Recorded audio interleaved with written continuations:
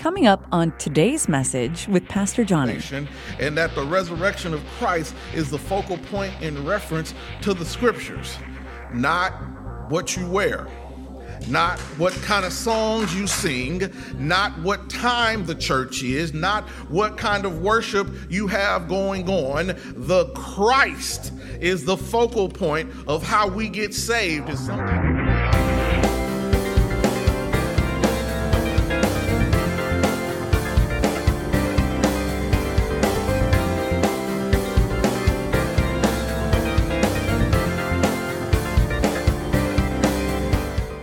Amen. Let's get into the word. Today's message is going to come from 1 Corinthians, the 15th chapter. I'm going to be reading the 1st through the 11th verse. Again, that is 1 Corinthians 15, verses 1 through 11. I'm reading the New International Version. Hear ye the word of the Lord. Let's see what it has to say for us today. Now, brothers and sisters, I want to remind you of the gospel I preached to you, which you received and on which you have taken your stand. By this gospel you are saved, if you hold firmly to the word I preached to you. Otherwise you have believed in vain. For what I received I passed on to you as of first importance, that Christ died for our sins according to the scriptures, that he was buried, that he was raised on the third day according to the scriptures, and that he appeared to Cephas and then to the 12. After that, he appeared to more than 500 of the brothers and sisters at the same time, most of whom are still living, though some have fallen asleep. Then he appeared to James, then to all the apostles, and last of all, he appeared to me also, as to one abnormally born. For I am the least of the apostles, and do not even deserve to be called an apostle, because I persecuted the church of God. But by the grace of God, I am what I am, and his grace to me was not without effect. No, I worked harder than all of them, yet not I, but the grace of God was with me. Whether then it is I or they, this is what we preach, and this is what you believed. God's word for God's people, and God's people said, amen. Pray with me, church. O Lord our God, how excellent is your name in all the earth. God, we thank you for another opportunity to gather once again in your name, to bask in your word. Lord God, we ask that your will be done in our lives, in our homes, in our families, in our jobs, in our relationships. We ask your will upon this message.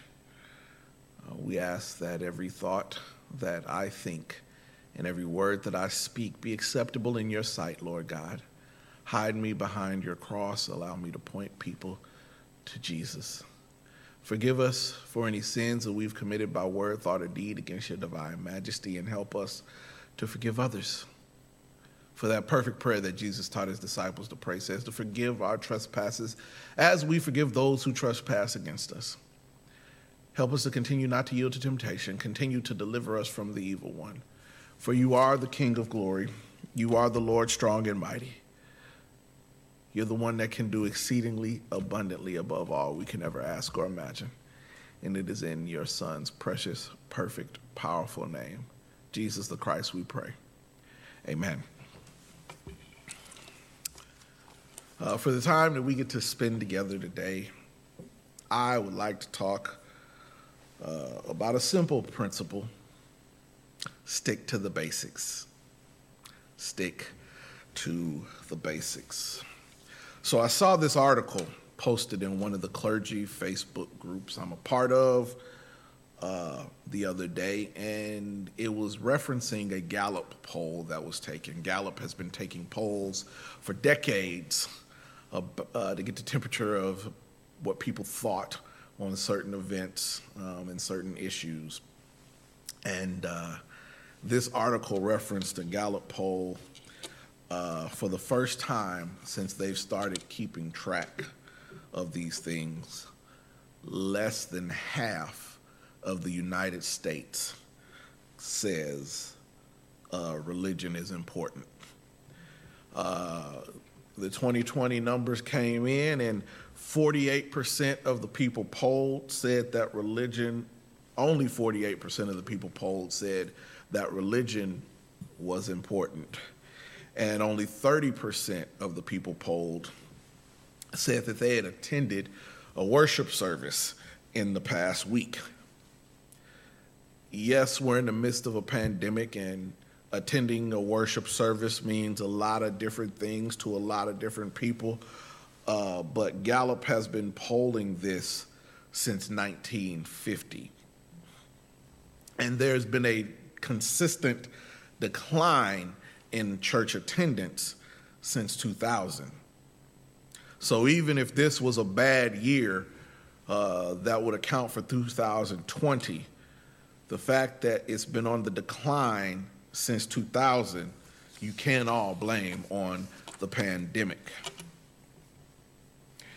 Well, this article was posted, and the people in the Facebook group took this as an opportunity to argue about politics, doctrine, same-sex rights, what kind of music is played at church, what people read, what people wear to church, everything they could think of about why they felt the church is in decline.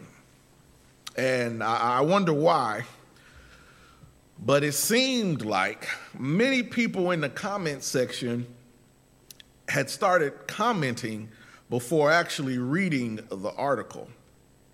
And many people in the comment section felt like if churches just acted the way they did, if churches just operated the way they operated, they felt like the way that they operated was the only way for churches to operate. And if everyone else acted like them, churches all over the country would thrive. Even if there was one church that was arguing the church was in decline and they liked things one way, and there was another church that was arguing that the church was in decline and they liked things the opposite way. I have a hunch, like I said, but I think many of them weren't concerned about the article. They just wanted to use this as an opportunity to argue and leave comments. Because when I read the article was saying flat out that people just don't think religion, or church for that matter, is important anymore. And even fewer people think that going to church is worthwhile. This article was not an opportunity to argue about hymns versus contemporary Christian music, or whether or not you can dress casual at a church or wear a suit and tie, or what politicians certain Christians should be supporting. When I read the article, I felt that while the church is fighting one another, the world is looking at us crazy, or even worse, ignoring us.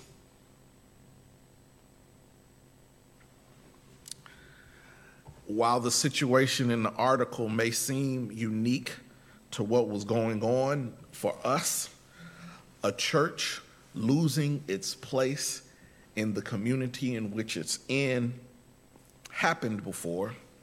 It's happened in Scripture. It's happened to the Corinthian church. The people in Corinth that Paul was writing his letter to, this genuine Pauline letter, this letter that we know Paul wrote.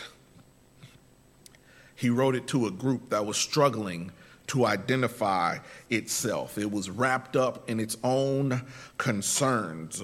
1 Corinthians was written or received rather about 10 years after the area was established as a Roman colony. And Paul had spent some time in Corinth and started a church, and then he left to go start other churches. Corinth was a thriving metropolitan city next to the water, next to the harbor, with a diverse population. Everybody from recently freed slaves to wealthy business owners were all in this area, and a diverse city makes for a diverse church. But no matter where they were in life, no matter what kind of social status, economic status, education, no matter what was going on in this new thriving city, the people of Corinth thought that they could do whatever they wanted. These Corinthians were concerned about their freedom, and they wanted to behave how they wanted to behave. And the Corinthians wanted to have their freedom and act however they felt, and the church was made up of people from the city, so they operated that same way in the church. The people of the Corinthian church wanted to have their freedom, and they wanted to act however they want. So in 1 Corinthians, Paul is writing a letter to the Corinthian church to let them know that they had gotten the wrong idea about certain issues. This letter was to remind the Corinthian church to stick to the basics. Stick to what got you here. Christ died for you. Christ rose from the dead. That message was passed to you. So you need to go pass that message to someone else. I'll say it again. Paul said to stick to the basics. Stick to what got you here. Christ died for you. Christ rose from the dead. Somebody told me, I told you, you go tell somebody else. He lets them know in this passage of scripture, it's a change in the scripture. The first 14 chapters, Paul has been talking about the fact that Christ sacrificed himself for all creation so that we could have access to eternal life. And so the first 14 chapters is talking about that wonderful sacrifice that Christ made. But when we get to chapter 15 of 1 Corinthians, he now switches not only to talk about that sacrificial death, but now to talk about that glorious resurrection, that great getting up. And he has two things that he talks about in these 11 verses, and I'm going to talk about them and then go on about my way. The first thing he talks about is the prominence of the resurrection. Let the church say prominence. Put prominence in the comments. Paul, in these first 4 verses, lays down two very important points. He lets us know, number one, that the resurrection of Christ is the focal point in reference to salvation, and that the resurrection of Christ is the focal point in reference to the scriptures. Not what you wear, not what kind of songs you sing, not what time the church is, not what kind of worship you have going on. The Christ is the focal point of how we get saved. If somebody want to sing hymns, that's fine. If somebody want to sing contemporary music, that's fine. But the focus should be on Christ. And while we're around as a church arguing about what kind of floor we should put down or what color the pews should be or who's going to be sitting on my assigned seat, we are losing what is important. We need to be telling folks that Christ died for you. Christ has risen, and Christ will come again. We need to be spreading the gospel of Jesus Christ instead of shrinking our social club. Amen. Paul says to focus on what's important while we are fighting on what's not important because there was some class issues going on in the Corinthian church because rich folk and poor folk were in the church together. And sometimes the rich folk thought that they need to eat first. Sometimes the rich folk thought that they should get more status in the church. But all have sinned and fallen short of the glory of God. So Paul said to focus on, now, brothers and sisters, I want to remind you of the gospel I preached to you. I got it. I told you. Which you received and on which you have taken your stand. By this gospel you are saved if you hold firmly to the word I preached to you. Otherwise you have believed in vain.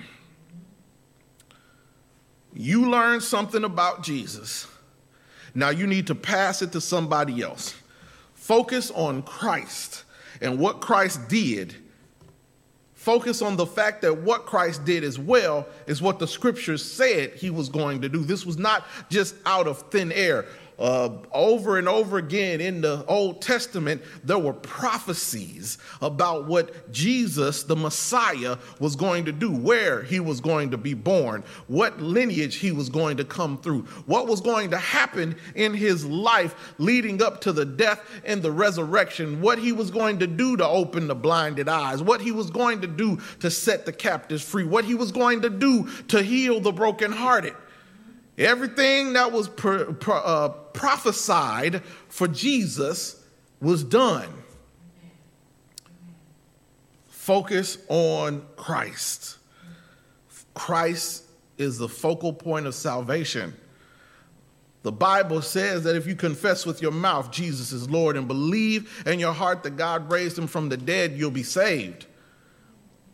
Not if you sing your favorite hymn at church. Not if somebody gets the right row. Not if I stay in a position forever and ever. Focus on Christ. That is the prominence of the resurrection. And then he moves from the prominence of the resurrection to the proof of the resurrection. He talks about who Jesus appeared to after he rose from the dead. This is not something to lie about. There's just not there was a stone rolled in front of the tomb and a Roman seal put on the tomb. If you broke the Roman seal, somebody broke you. This is a whole lot to be lying about. You understand? The people that were professing Jesus at the beginning of the church were beaten and bloodied and had to fight lions and dipped in boiling oil. They were made martyrs. Why lie about that if you didn't have to? But he says also as well, psychologically speaking, everybody can't have the same hallucination. If we were to pump a room full of some hallucinogenic drug, and there were a bunch of people in the room, we'd all have our own individual hallucinations. We wouldn't all come back talking about we saw the same person. Amen. Doing the same thing. But there's proof of the resurrection, and that's what he talks about in the next verses. But I'm gonna help Paul out a little bit. I'm gonna help him out because in verse 5 he starts with verse 4 he says that he was buried and he was raised on the third day according to the scriptures, and that he appeared to Cephas. That's Peter. Skipped a little bit, but I'm gonna help him out. Right? He starts with Peter. But the text tells us that somebody else saw Jesus resurrected or found out that Jesus was resurrected before Peter found out. If you go to Matthew 28 and you go to Mark 16 and you go to Luke 24 and you go to John chapter 20, all of them start with the arrival of the women. Even Mary Magdalene. They're all at all those passages of scripture show the women going to the tomb and finding the tomb empty. and the stone rolled away. In all four Gospels, the women find it empty. Pastor, you say that all the time. Yes, I do. And I'm going to keep saying it until everybody gets it. The first Easter sermon was preached by women. The gospel message, what do we talk about? That Jesus was born of a virgin and suffered under Pontius Pilate and was crucified and dead and buried. And the third day he rose from the dead and ascended into heaven and is seated at the right hand of the Father. At all them stories, there are women there. And so then after the part that Paul said, that Paul forgot that I put in, because, I'm going to help a brother out. Paul identifies in succession whom the risen Lord appeared. Cephas, which is Peter, and then the 12 without Thomas and with Thomas, and then more than 500 brothers and sisters, and then to James, and then to all the apostles, and then to finally Paul himself, who's the least of all of them. He persecuted the church.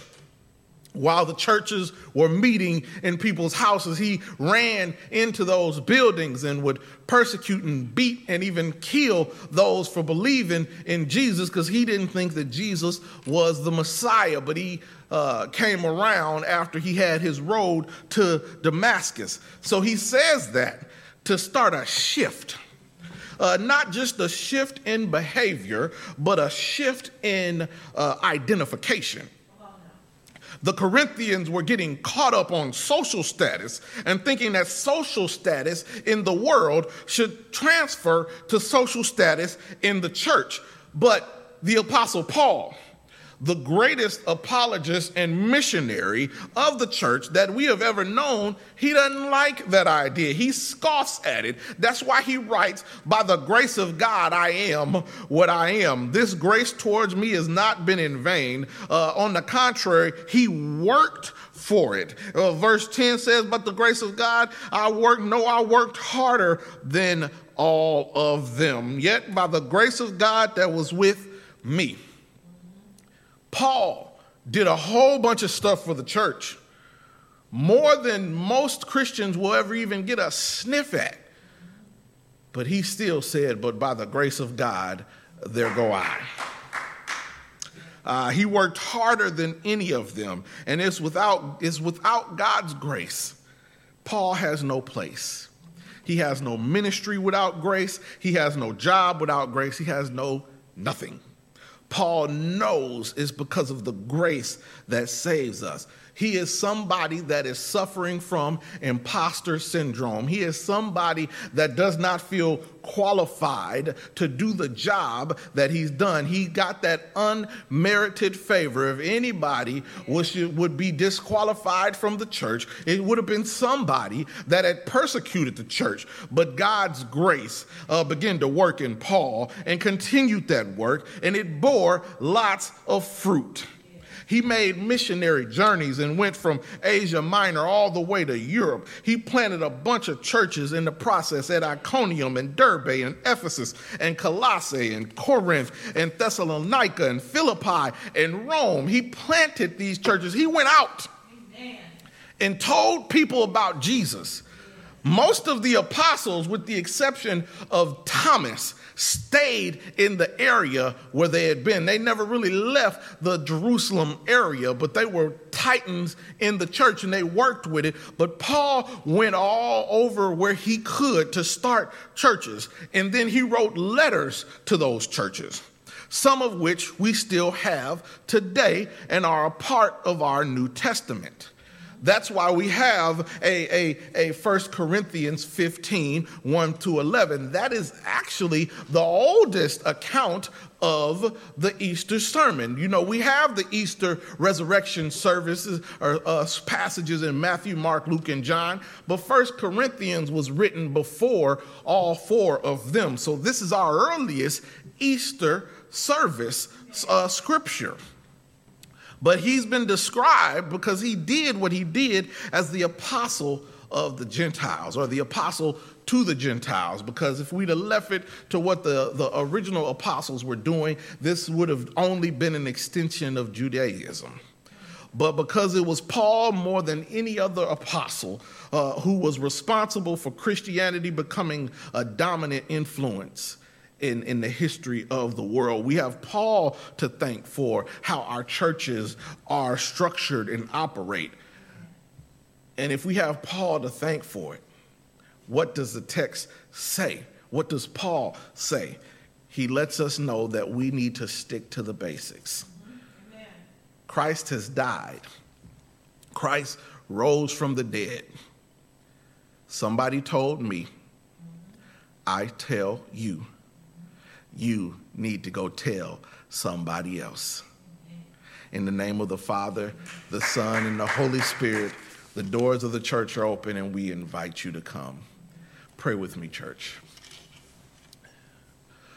O Lord our God, how excellent is your name in all the earth. We thank you for this opportunity to have heard your word, God.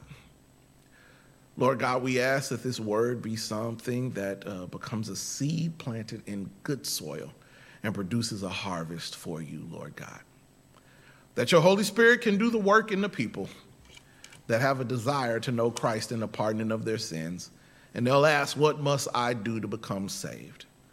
Let this harvest reap 30, 60, 100-fold. Let your Holy Spirit do a work in all those who need it. In Christ's name we pray.